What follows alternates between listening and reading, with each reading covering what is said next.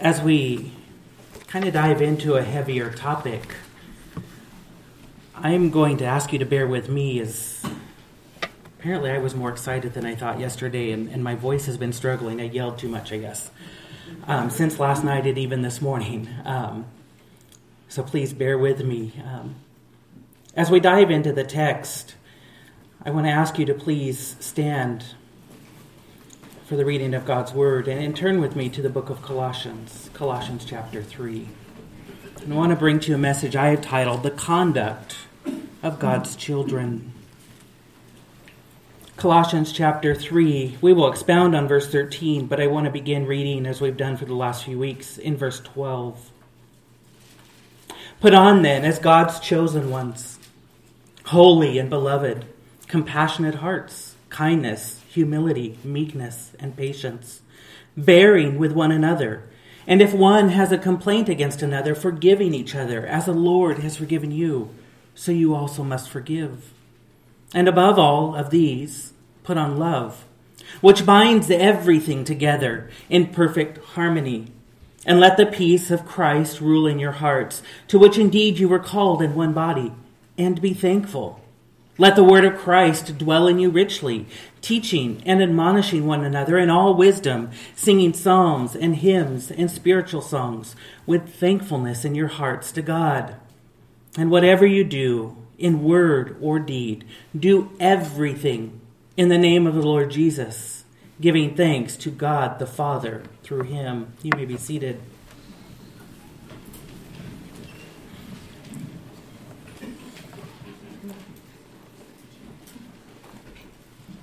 In 1792, a conflict arose, and it came from one afternoon when a woman by the name of Mrs. Elphinstone, an upper-class woman, had visited at the house of the Lady Braddock. And during the course of their conversation, she began just lavishing praise on her host, Lady Braddock.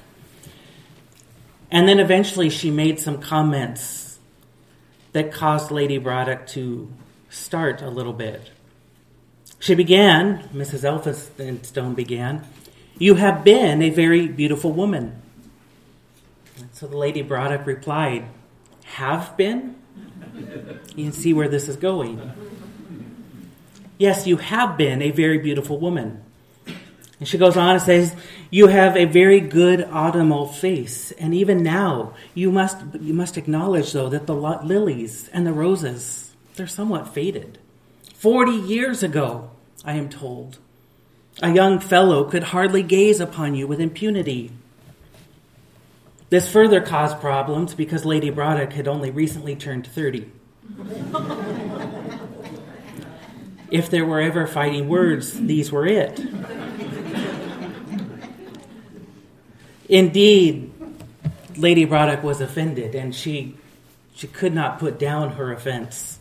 And so she challenged Mrs. Elphinstone to a duel. It became known as the Petticoat Duel. It was fought in London's Hyde Park in 1792, and the pair began. They arrived at the park, and first they drew pistols. And Mrs. Elphinstone managed to penetrate Lady Braddock's hat, meaning she was aiming for the head. It did no damage. The hat just fell to the ground. When that didn't result in anything, then they drew swords. Apparently this was a serious offense. They didn't quite go for the heads, but finally Lady Braddock struck blood by nicking the arm of Mrs. Elphinstone. And so she returned home, and after some dwelling, probably with her unwounded arm, she began to compose a letter of apology to Lady Braddock. This story has been recounted publicly in the centuries since. Even today, though, there's doubt on whether it really happened. Regardless, it's been told. It ranks among some of the most bizarre duels that you'll ever read, and has even been recounted in known magazines. Regardless of whether it took place or not, we do have some evidence, and even still, what we see is that there was a time in U.S. history and in worldwide history, European history, when duels were the means in which disagreements and offenses were settled. On July 11th, 1804, so 218 years ago tomorrow, will mark one of the most famous duels in the U.S. history. It was a time when Vice President Aaron Burr shot and killed his political antagonist and the architect of our economy, Alexander Hamilton. There may have been a time when this was culturally acceptable. It might have been culturally normal. But it has never been acceptable according to God's will. This is not how we settle differences and grievances. Our Lord himself is one who is gracious and merciful. And those two characteristics are fully expressed in the fullness of his forgiveness. Throughout his word, he has compelled creation to be or to manifest forgiveness, just as he has manifested forgiveness to those who call upon him. And we'll see that in our text today. If you haven't figured out by now that as we've advanced through Colossians chapter 3, the verses 12 through 17, we really have a part of a series of messages going on, expanding on what it means to be a child of God. We began and spent 3 weeks in the first part of Colossians 3:12, examining what it means to be a child of God, where it says holy and beloved, chosen. This is critical because only when we understand who we are in Christ can we then live in Christ. And so last week we saw the character of a child of God in the second part of verse 12. It's there that Paul stipulates that the character of a child of God is a compassionate heart and kindness and humility and meekness and patience. That character then now leads us into the conduct of a child of God. Paul explains that in light of who the Colossians are in Christ, that when they live out their compassion and they live out that kindness and humility and meekness and patience, that character will be manifested in their conduct. And so now we approach verse 13 and we see 3 aspects of that conduct. I want you to note first the child of God's restraint. The child of God's restraint in the first part. Again, the character of verse 12, the compassionate hearts and kindness and so on, that character produces this conduct. And it begins with this willingness to bear with one another. To live in the body of Christ is hard, especially if the church is functioning rightly. Because what it should be doing is bringing together people of differences. By the word of God, we are told that the church is made up of people from different cultures. We see that in Gentile and Jew expressed in the New Testament. The church is also made up of, The church is also made up of people who are from different gifts. You see this in 1 Corinthians 12 with the teaching and the exhortation and the preaching. It's also made up of people of different mindsets. We think about the differences between Paul and Barnabas, and even different personalities, which led to the differences between Paul and John Mark. When you gather together a group of people with such a vast array of differences, difficulty will arise. That should not surprise us. While the church functions as friends, and indeed it really should function as more than friends, as individuals really united under the work of Christ, as functioning individuals then who come together in unity and love, as we'll see in the ongoing verses 14 and 15 later on. The people of the church should be so close that what impacts somebody over here impacts a person back there. And what impacts a person over here should be felt by the person over here. And so while the church may be made up of our friends, though, it's not like our friends outside of the church. These people are chosen for you, not by you. Isn't that what we learned in Colossians 3:12? They're chosen by God. With your friends outside of the church, you're permitted to choose who they are. And if those friends irritate you, then all you do is simply separate for a time. Or in today's culture, you cancel them or unfriend them, whatever it may be. Living within the body of Christ, living within the church, you can't do that. We don't get to decide who is part of the church and who isn't. In one of our past ministries, we actually had somebody do that, or try to do that. Because one person was a different class level, this lady didn't want her to be part of the church. Eventually, that led to a church discipline issue that finally broke up that group of believers. That's not how we live as Christians with other Christians. Paul says here we bear with one another. Hidden within this word bearing is the idea of tolerance. And I don't mean tolerance by compromise. It's quite literally saying a call to tolerate those who irritate you. The idea of bearing with one another, it's not implying here that there's a sin issue. There's no grievous act of malice. There's no intentional harm. No, the idea conveyed by this word is simply to bear with those whose character traits or unpleasant oddities, they're just an irritant. It may be that the individual is just plain annoying. It may be that the person is awkward. It may be that they're odd, just a little bit different than everyone else. But Paul says to bear with them, to tolerate their quirks. It may be that you're well within your right to demand change or request adjustment. And yet, out of consideration for another, you suspend that right.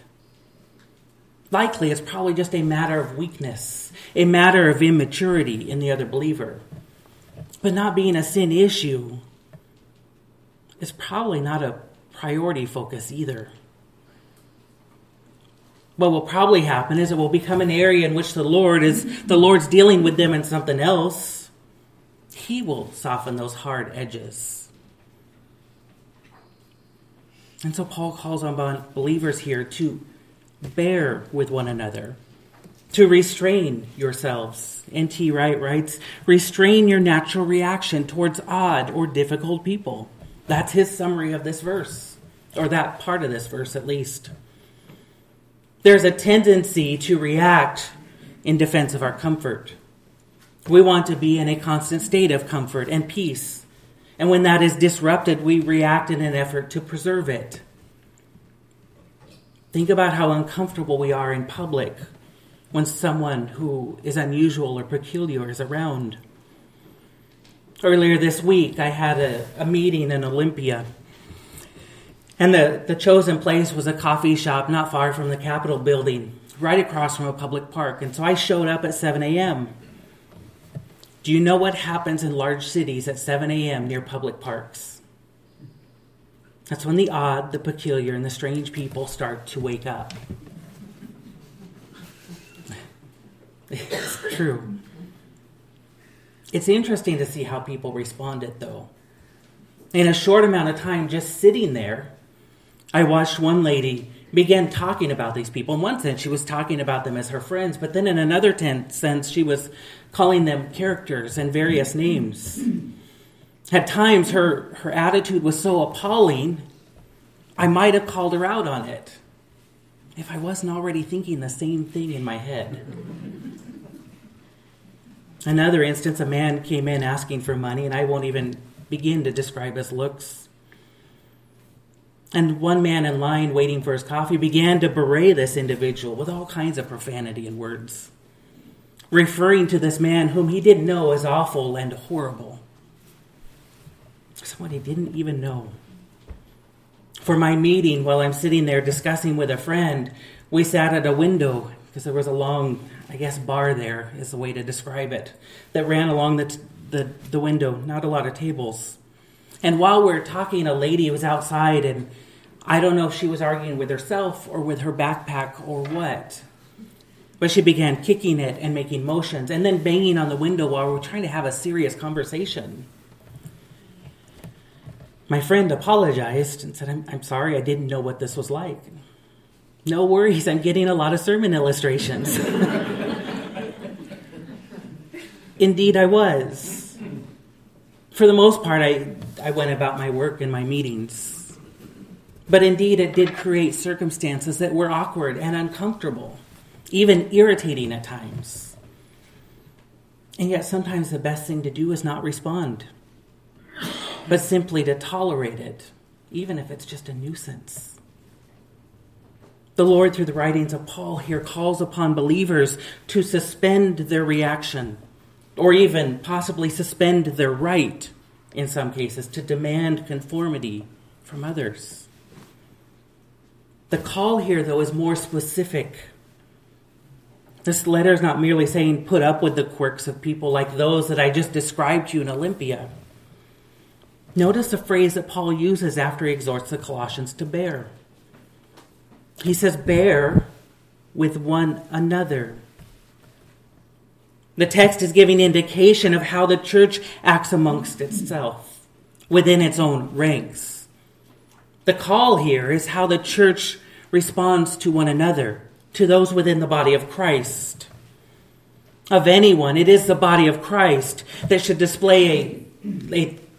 a display of tolerance, a display of tolerance of the idiosyncrasies and of the peculiarities of one another.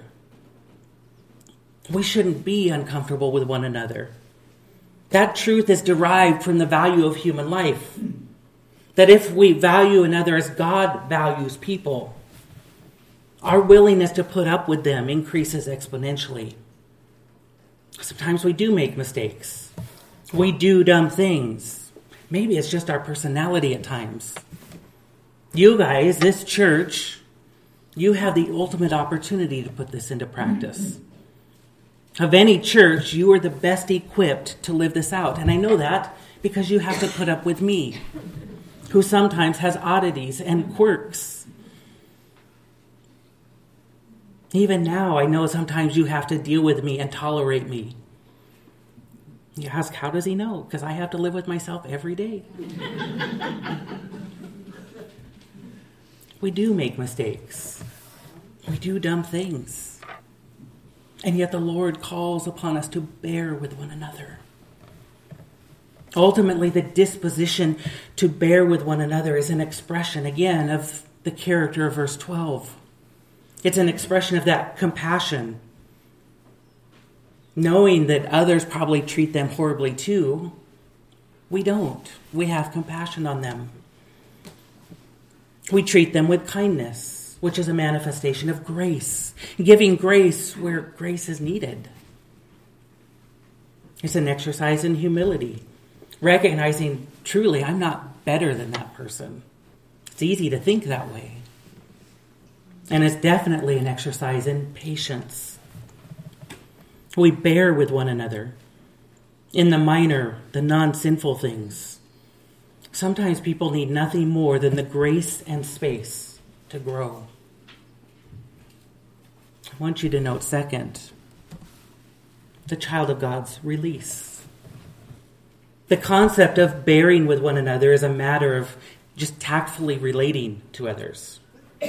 Tolerating what is not a sin issue, even though it's an irritant. But Paul doesn't stop there.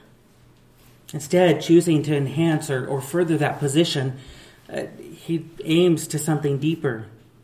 And that's why I want you to note the child of God's release. The first appeal is for a believer to restrain himself, not insisting on acquiescence in minor nuisances. But now this appeal, it's furthered by this call here to release another from their obligation of restitution for a legitimate and even sinful offense. Forgiving one another. This phrase is far more reaching than just bearing, because in this case it's indicating the cancellation of an intentional wrong, not intentional wrong, but of an actual wrong versus just an irritation. I think it was D.L. Moody who said something when conveying the idea of forgiveness, saying something about you bury the hatchet, but you don't bury it with the handle out so that you can just grab it whenever you want to reach for it. That attitude is contrary to the nature of the word forgiveness. The Greek word used in our text, this word is charizomenoi. This may seem unimportant until we realize the root of that word. Charizomenoi. Charizo. Charis. That's the root word, and you hear that in there. That's the word for grace. That's the Greek word for grace. And so contained within the word of forgiveness is the concept of grace, telling us that forgiving another is an attitude and an action, an activity of grace. It consists of the same grace that God has lavished upon us. And now he is imploring us to extend that grace to others. This is further confirmed by the text of Ephesians 4:32. It says, "Be kind to one another, tender-hearted, forgiving one another, as God in Christ forgave you." Notice how Paul links the child of God's character here, just as he does in our text in Colossians, noting that once again it's a product of who one is. He even refers to some of the same characteristics. We see two here. The first is compassion or tender-hearted in this text, and the other is kindness. I want you to remember what those mean from last week's conversation. That first, compassion is a deep feeling for concern for others. Compassion then compels forgiveness because it sets aside our own feelings for justice. Less concerned about the hurt we may have received in that moment, we're more concerned about what that person may need. Maybe they need restoration. Maybe they need Christ-likeness. Maybe they need holiness. Or maybe they just had a bad day, something's going on, and they just need to give you to extend them grace. And so in compassion, their need for forgiveness outweighs my need for justice.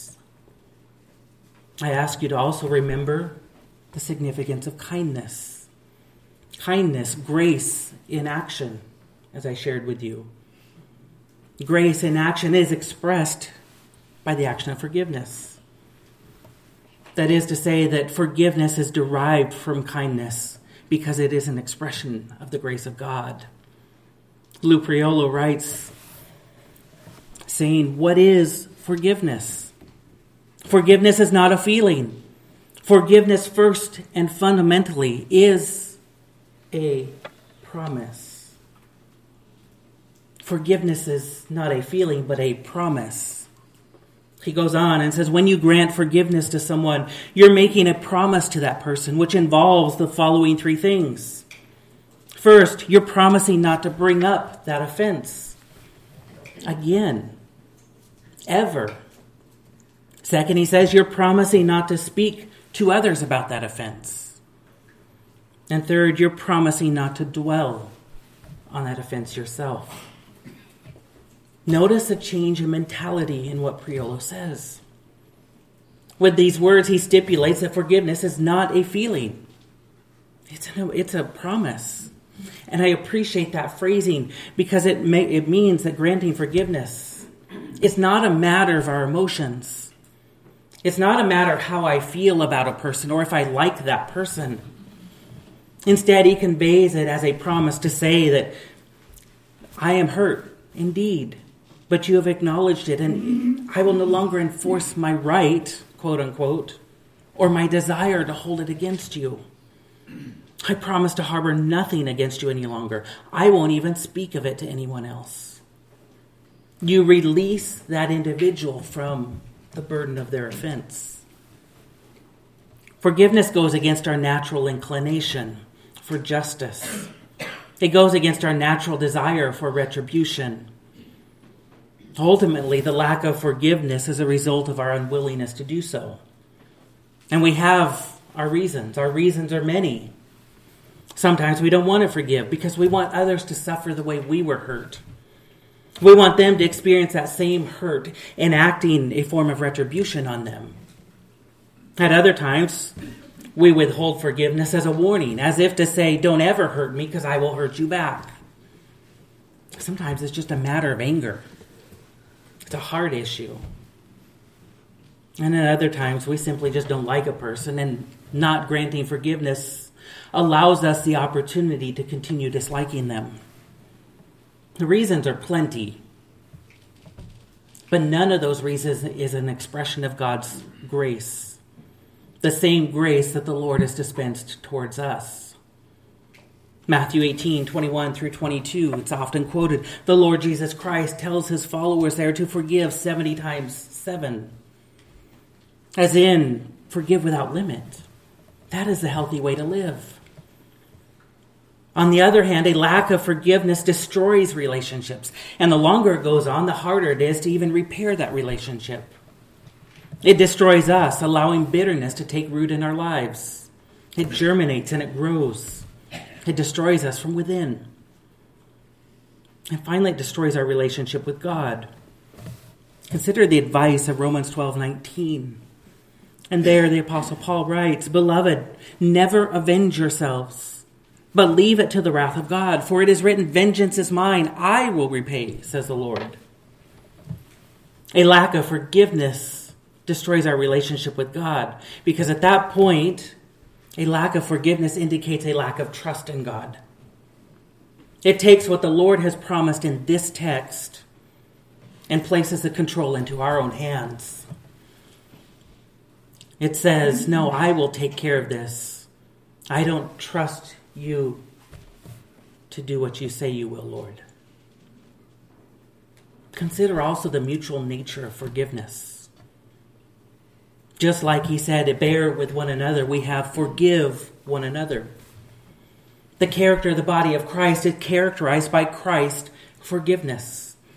And it is evidenced by forgiving one another. To expand on the implications of this, think about our ongoing battle with the flesh.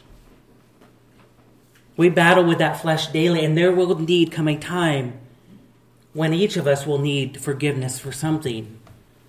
We will mess up. And we'll need somebody else's forgiveness. How can we expect forgiveness from others when we're not willing to extend it? Forgiveness is a spiritual matter, as Timothy Lane says. The failure to forgive ultimately cost you heaven itself. It reveals an unforgiving heart and an unforgiven heart. I want you to know, finally, the child of God's reception. The child of God's reception. It's captured by that last phrase there. As the Lord has forgiven, so you also must forgive. The standard of forgiveness is set by the Lord's forgiveness. As Christ has received any one of us, we are to receive others. This is the child of God's reception. It is evidenced by the willingness to forgive others.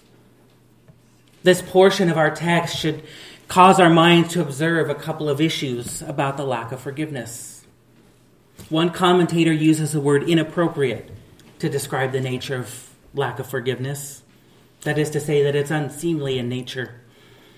First, a lack of forgiveness is unsuitable for a believer because it is always inappropriate to not offer to someone else what we ourselves have received.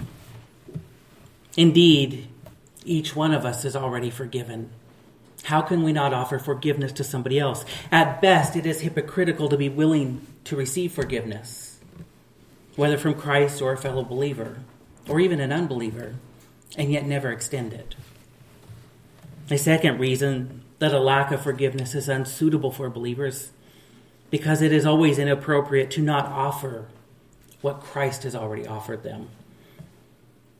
If Christ has already granted absolution, how can we withhold it? Already that individual has received divine forgiveness, but we would deem them unworthy to receive human forgiveness? We make light of God's grace when we will not give what we are willing to receive. There's an all too common reality in which forgiveness is really never genuinely offered. Either it's not offered at all, or verbally one will say, I forgive you, But in reality, their attitudes and their actions prove they haven't offered forgiveness at all. They nurture bitter feelings and ill will towards the offender. A willingness to receive what we will not offer is indicative of a heart hardened by a lack of sufficiently understanding what it is we have received. This forgiveness has already been brought to the attention of the Colossian believers. We saw it in the previous chapter, Colossians chapter 2, verses 13 and 14. It says, "And you, who were dead in your trespasses and the uncircumcision of your flesh, God made alive together with him, having forgiven us all our trespasses, by canceling the record of debt that stood against us with its legal demands. This he set aside, nailing it to the cross. By the work of Christ, all has been forgiven." And Colossians 2, 13 and 14 is a clear representation and picture of that forgiveness. Notice that the forgiveness of God is both quantitative and qualitative. First, there's not a single sin that God holds to our account. If I can challenge you this morning, take a moment and think about all of your sins. Maybe we should make it easy and just think about all of our sins this morning. Consider in just the last few hours every impure thought, every impure action, and every impure motive. Think about those for a moment. What is it that we've done that the Lord would not be pleased with? What is it that we've done to offend him? Now, remember they are forgiven. Every single one of those things that you just thought of. It is obscured by the sacrifice of Christ. The Lord's forgiveness is quantitative, meaning he's forgiven all. Now I wanted you to take your sins, though, and put them in order, from bad to worst. Maybe beginning with those moments when you cut somebody off in traffic. Add to that every unkind word you ever uttered. Keep going and remember every sin as it progressively gets worse. From those evil, horrendous thoughts about others, all the way to the times when some of those thoughts became actions. Maybe it's the moment when we expressed our anger, verbally and physically, towards somebody else, which the Lord calls murder, by the way. Maybe it's lust, which Christ called adultery. It could be strife. It could be division. It could be hatred. It could be immaturity or even just pride. Gather all of those up. And when you feel the weight of that, when you feel the burden of that pressing down on you, and you can bear it no longer, when it becomes too much that you can't even look upon yourself in a mirror, then remember God looks upon us. He has granted forgiveness for all of those. And he did so from the tiniest of offenses to the largest, most severe, most grievous of offenses. His forgiveness is both qualitative and quantitative. The psalmist is right to ask then, if you, O Lord, should mark iniquities, O Lord, who could stand? Indeed, who could stand? Certainly not I. But then look what he says in verse 4. But with you there is forgiveness, that you may be feared. And so we look upon the forgiveness of God and can sing with John Newton, "Amazing grace, how sweet the sound that saved a wretch like me." This is the forgiveness God has granted to us. And so this is the forgiveness that he calls upon us to show towards one another. Who are we to withhold what God has already forgiven? In college, at community college, I had a professor. I would tell you she's probably not a believer, but would profess religious backgrounds. And I met her at a time not long after her husband died. Her husband was killed in an auto accident. in which a car by a drunk driver crossed the center line. Something went through the windshield and it killed him. Called upon in court by this man to forgive him for what he had done. Indeed, this professor stood up and said, "Yes, I forgive you." When I knew this lady, I was not a believer. I wasn't even a professing believer. I didn't understand how somebody could offer such forgiveness. It's only when I came to the realization of who I was and how much God has forgiven me did I then begin to realize and see how forgiveness in that situation was even possible. The standard of our forgiveness is God's forgiveness of us. And if we can't forgive others, then we really don't understand how much God has forgiven us. Paul writes, bearing with one another. And if one has a complaint against another, forgiving each other, as the Lord has forgiven you, so you also must forgive. This text is a confrontational text, not controversial, confrontational. Because it confronts the culture's view of forgiveness.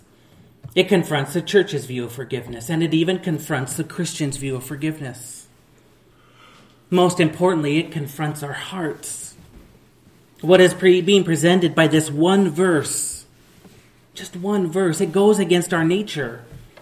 And with it comes this list of disturbing questions we'd rather not answer. Questions like those offered by one commentator who asked, are there hurts that I'm harboring? Is there anything in me that needs the Lord's forgiveness? Is there anyone whom I need to forgive? And most importantly, would the people around me recognize me as forgiven? And would they recognize me as forgiving?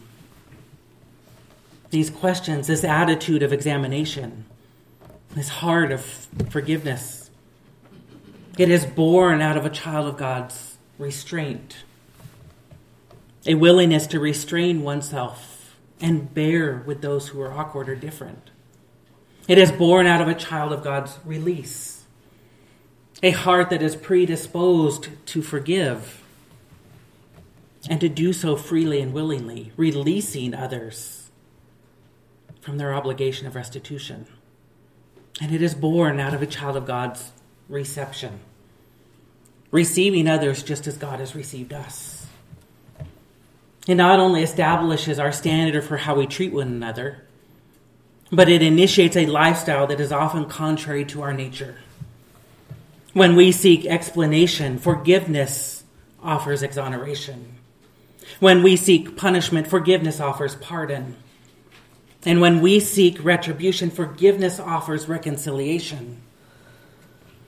With this call, the Lord has established a standard to regulate our relationships. But notice something important. The way the Lord calls upon us to relate to one another is the same way he relates to us. The way the Lord calls upon us to relate to one another is the same way he relates to us. The conduct of our relationships with one another are meant to be an imitation of the conduct of our relationship with God. Let's pray.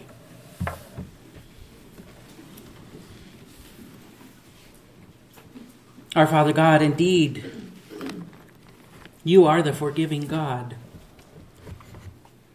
Never needing to be forgiven, you have forgiven endlessly, Lord. Father, your forgiveness is immense, and we get the blessing to be recipients of that forgiveness, Lord. Father, may we look upon that and be encouraged and thankful, bowing down to you, knowing that we needed that forgiveness, and yet extolling praise because you have offered it, Lord. And so, Father, we thank you for the way you've saved us, the way you've forgiven us, and the way you will always forgive us. Forgiving not just the sins of the past, but forgiving that which we will probably do. Father, I pray that forgiveness would be the nature of our heart. That out of compassionate hearts and meekness and kindness and patience, Lord, may we extol forgiveness to one another, to those around us, to our families, and to those in the society, Lord.